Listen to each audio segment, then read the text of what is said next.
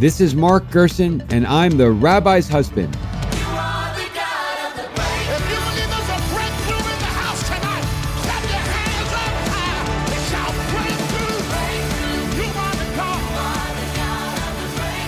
Thank you for tuning in.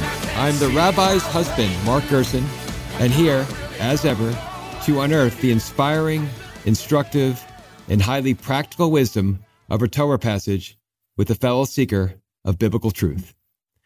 Today we will be speaking with Michael Oren, a native of New Jersey. Michael moved to Israel in 1979 and began one of the great Zionist stories of our lifetime. Michael Oren, who raised a beautiful family in Jerusalem, is the author of several of the most important works of history and diplomacy of our generation, specifically 6 Days of War, June 1967 and the Making of the Modern Middle East, Power, Faith, and Fantasy, America in the Middle East, and Ally, My Journey Across the American-Israeli Divide.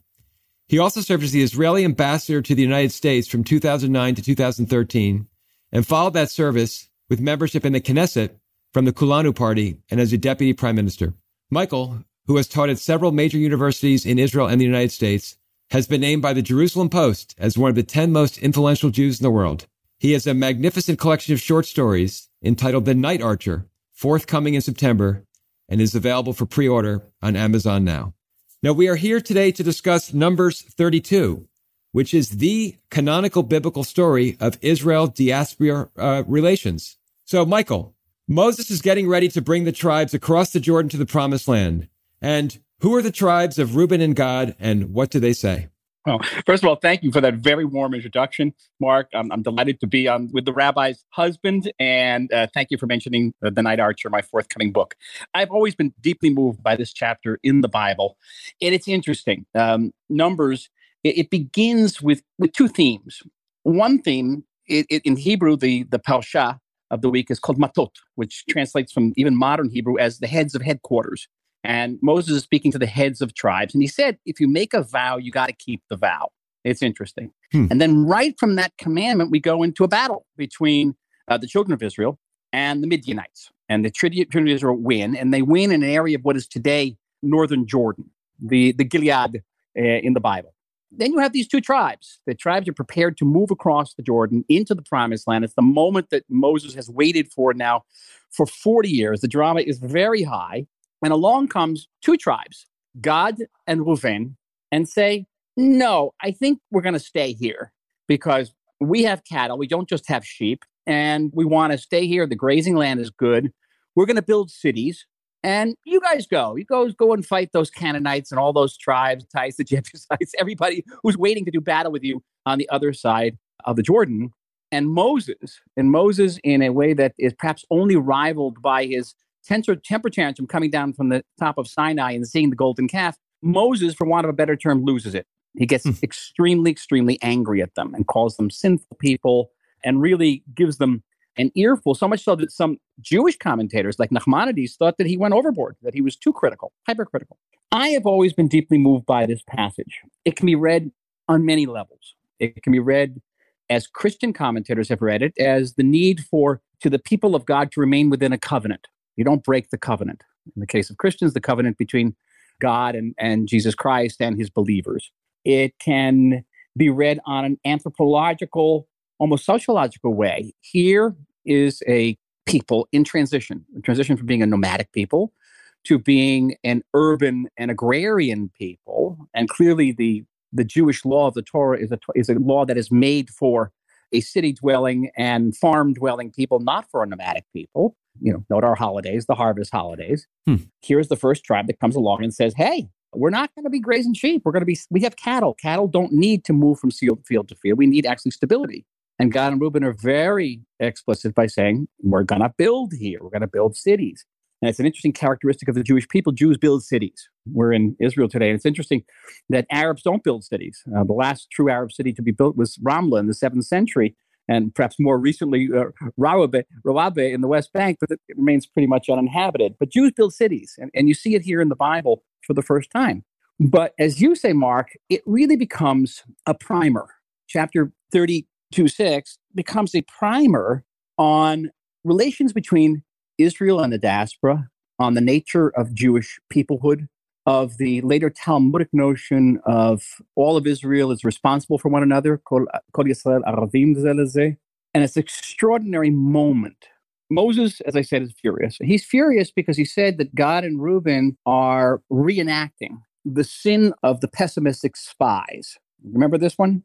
Yes, and Moses actually said, after, as you put it, he loses it, and then he says to them, "Why do you dissuade the heart of the children of Israel from crossing to the land?" So he was concerned that their reluctance to join their brethren in the promised land would demoralize the soon-to-be Jews who would need to be fighting to get the land. Which harkens back to a chapter in Deuteronomy about the laws of war and about conscription. Because the Torah is very, very explicit by saying, if you're faint of heart, don't go to war because you'll discourage other people. You'll demoralize other fighters. So we have two tribes, not individuals, who are saying, we're not going. We're going to stay here. Again, they're breaking their word, and that's what the Parsha opens up the need for covenant in the face of battle.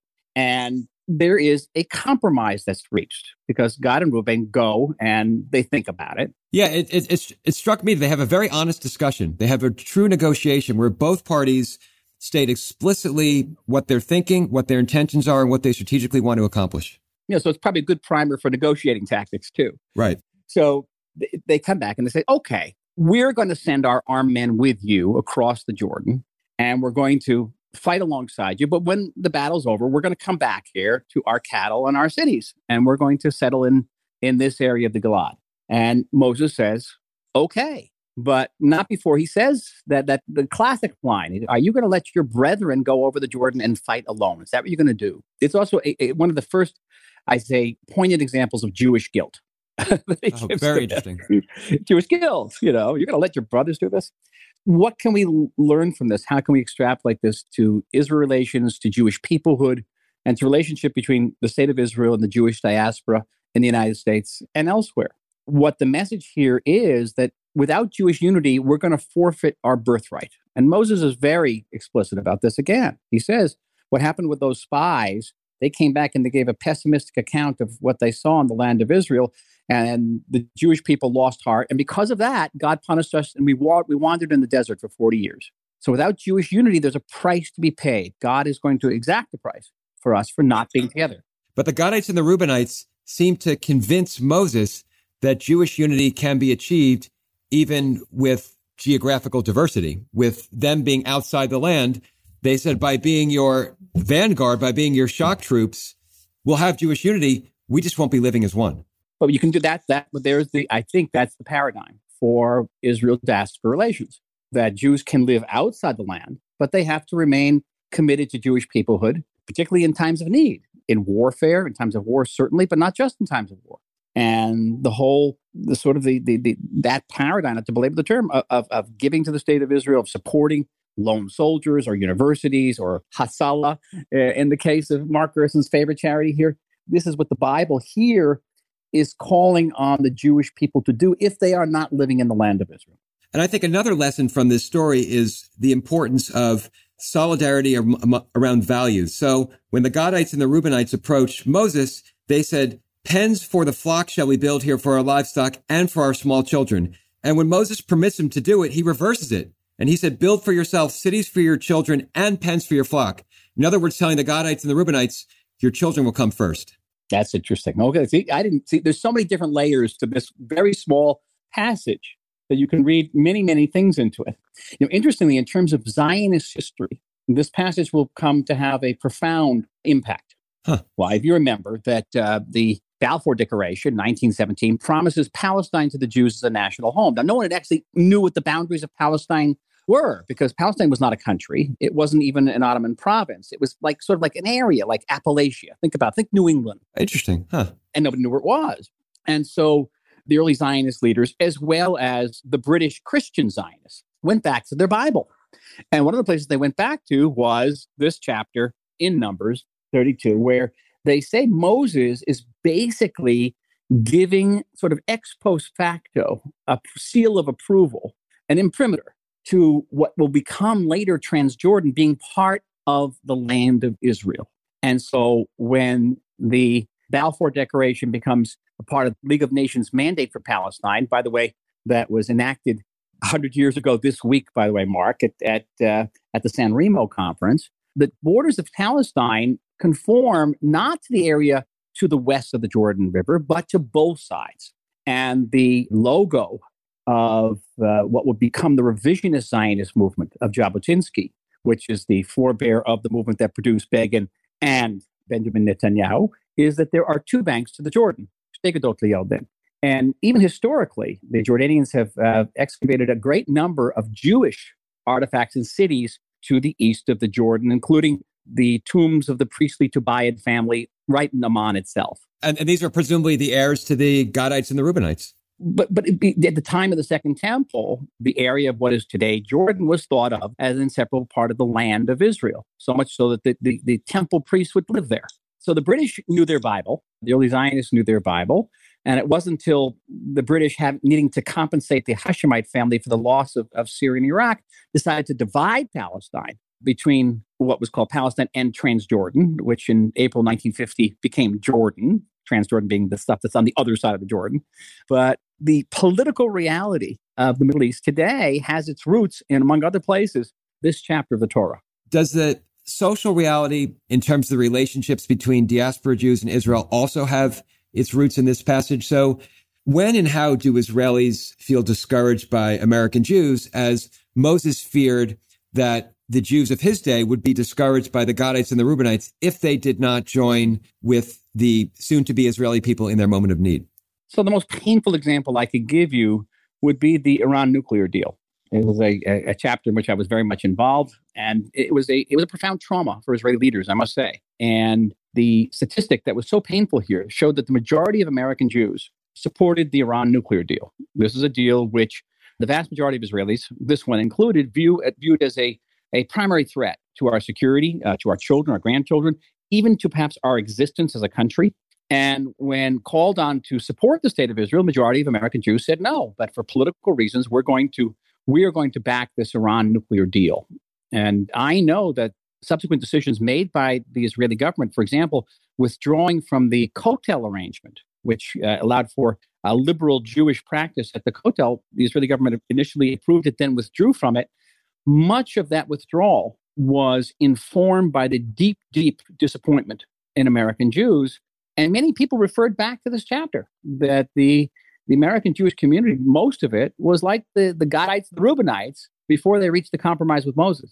So what is the modern day equivalent of the compromise that succeeded? So what's effectively the deal today that can work for the modern day equivalents of Moses and the Gadites and the Reubenites, where there's no discouragement, no dissatisfaction?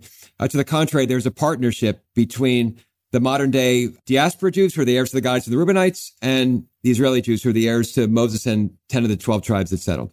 Well, for a great many Israelis, the notion of that all Jews should live here is deeply ingrained in our consciousness. It's part of the Zionist ethos. And for a great number of American Jews, they view America as the promised land. Israel's also the promised land. It's interesting, for example, the birthright movement leaders, Israeli leaders who speak to American Jewish groups who come from the United States, are actually forbidden to talk about making Aliyah.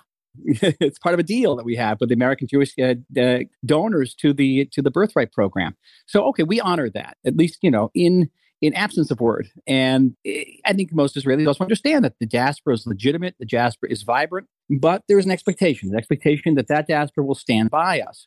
And that's the modern equivalent of what's happening in numbers here. And I think that for Jews in the diaspora, I think it's less an issue for Jews living in countries like Australia or in Argentina or in France, but in the United States, it is a source of controversy. That expectation can go into many areas. For example, Israelis will expect American Jews to approve of this current American administration's recognition of Jerusalem as Israel's capital. And the majority of American Jews did not give that support. The administration's recognition of Israeli sovereignty over the Golan Heights. Again, not a majority of American Jews, less of a controversial issue, but still. So that creates a disappointment. And of course, American Jews then are disappointed in many things that Israel does and related to the peace process or to pluralism or the lack of pluralism in this country.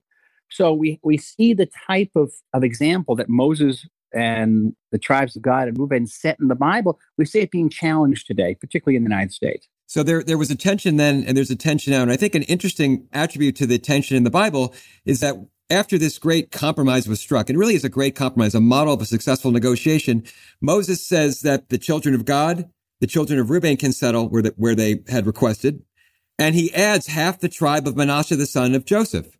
So Moses obviously saw some value to some Jews being in the diaspora as long as they were united, particularly when Israel was threatened and needed everyone's support. Or you could read, here's another level of reading, is that Moses wanted a strategic depth to what would become the Jewish state, the ancient Jewish state. And remember, the great empires are lying immediately to the east of this country. Astride us were the Babylonians and the Persians later, and the Assyrians, who would later make our lives miserable. So it's giving us a bit of strategic depth. Very interesting. Now, Michael, thank you for that really enlightening discussion on Numbers 32. And let me just turn to just one last question. So in Andre Malraux's 1968 book entitled Anti-Memoir, he tells the story of a man who he just recently run into. He said he had served with them in the war. He said this man had saved a lot of Jews and then had become a parish priest. And he said to this man, in all your years of hearing confessions, what are the two things that you've learned about mankind? And this man said, I've learned two things. He said, one, that everyone is much less happy than they seem. And two, there is no such thing as a grown-up person. Yes. So, Michael, in all of your years as a historian and as a diplomat and as a parliamentarian, and as really one of the great Zionists, living one of the great Zionist stories of this generation, what are two things that you've learned about mankind? About mankind, about the Jewish people? Either one. Either one. Mankind is that that since we were in caves, the question of who's going to run the cave, i.e. politics, has always been a brutal and often lethal affair. And politics are politics, and they are rough. And that's just, it is part and parcel of the human condition. The other thing I've learned, by contrast, is that goodness and courage are possible. Very frequently possible when you least expect it, whether it be the people who fought in the resistance in France against the Nazis, or right now down the street from one of Israel's major medical centers, from the Wolfson Center, where doctors, nurses, orderlies are literally risking their lives with no further inducement other than doing their duty. That is courage at the most inspiring and unexpected way. And it's happening around the world. And I think we have to be very conscious of it. How about for the Jewish people? What have you learned about the Jewish people in all of your years of living the great Zionist experience of our generation? Well, I learned just what's in this chapter of the Torah, that on one hand, we are an impossible people. We are stiff-necked. We can be very difficult. We complain a tremendous amount, which is always funny. They always show these international polls. They always say that Israel is one of the happiest countries in the world, which is very funny because people do nothing but complain here. But we, at the same time, we are this immeasurably creative, strong, unified people.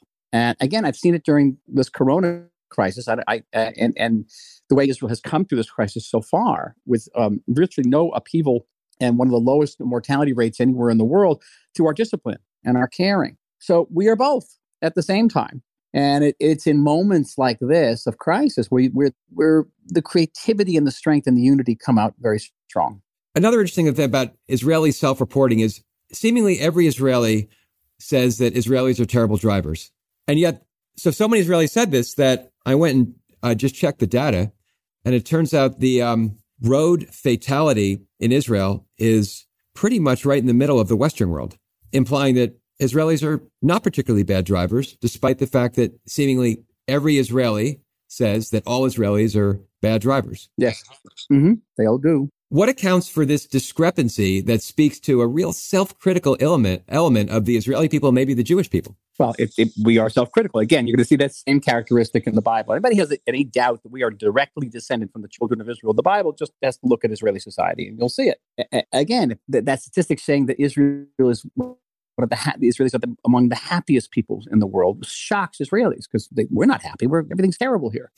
And it's the same thing with the drivers. And we have some pretty bad drivers. We've got people who come from different cultures, particularly, the Bedouin and the Negev are notorious. Some of the Russians can be notorious, because they come from different driving traditions. But if you take a little bit of a step back, I'm aware that not only are Israelis no worse than many other drivers and any other people, but that the driving has improved tremendously over the previous decades. And also our infrastructure has improved immensely. So yes, and even the bugbears of Israeli society, if you moved to Israel when I did, it was in the 70s, you would be shocked by the lack of respect for personal space. In line for a bank and somebody be looking at your bank statements and asking you how much you earned. And when was this, in the 70s and 80s? 70s, yes. Very common to be in line in the bank and someone to come over and look at your bank statement. That would never happen now, right? It would happen now. It has never happened to me in years. So what changed and why? And also a service economy, where people learn how to be waiters or service people. The old waiters in the 70s will say, well, why should I take your order? Who are you? Really? I think it has to do with Israel growing up. We at 72 years old next week, we are older than half the countries in the UN today. We're not kids anymore, and we've been open to the world. Every year, about half the country travels somewhere. About 15% of Americans have passports, but almost all Israelis have passports, at least one. And so we've learned about the world. We've been exposed to the world. The world has come and seen us. And this has had an impact. Again, there are some rough edges here. And some of those rough edges we need because we live in a rough neighborhood. This is not Canada, and it's not even Belgium. But overall, Israeli society and Israeli manners, Israeli civility, I think has evolved immeasurably since the 60s and the 70s. Now, Michael, you grew up in New Jersey, actually in the same county I did. You grew up in West Orange, or I grew up in Short Hills. And one of the many great things that you've done for me was introduce me to Israel probably 16, 17 years ago. What do you miss about Essex County? The pizza. We grew up in different places. You grew up in a Jewish area. I grew up in an Italian area. Right. And we had some really great pizza. What was your favorite pizza from West Orange? There's Starlight Pizza. Oh, yeah, I remember that. It's still there, I think, on the corner. Yeah. Pleasant Valley Way, great place. Some terrific, there was also Star Tavern, which doesn't exist anymore. Great pizza. Had that little layer of olive oil on the top. Nothing was great. So I missed that. And because my parents are still in the same house I grew up in, you know them well. Oh, we know and love your parents. And your father was a hero in the Battle of the Bulge. My father landed on Normandy and fought all through World War II. Was a hero in World War II.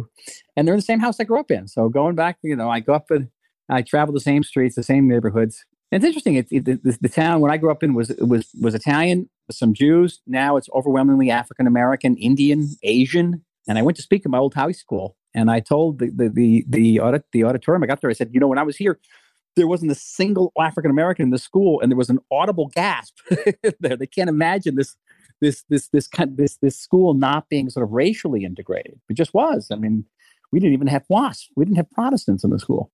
Or was it the Catholic or Jewish? But that's changed. And I think changed for the better. Well, Michael, thank you so much for a great conversation. I would just encourage everyone to order The Night Archer, which is just this beautiful collection of short stories. Michael, you wrote one story every morning for years, right? Well, in government, you could write, but you couldn't publish. So one of the ways you deal with the brutality of government is to get up early every morning and write short fiction. So this is 60 short stories, which are very, very different. There's love stories, there's war stories, there's science fiction stories, there's historical stories that I, put my heart and soul into, and I hope my readers will enjoy them very much. I'm sure they will. So, Michael, thank you for a great conversation. Thank you. Be well.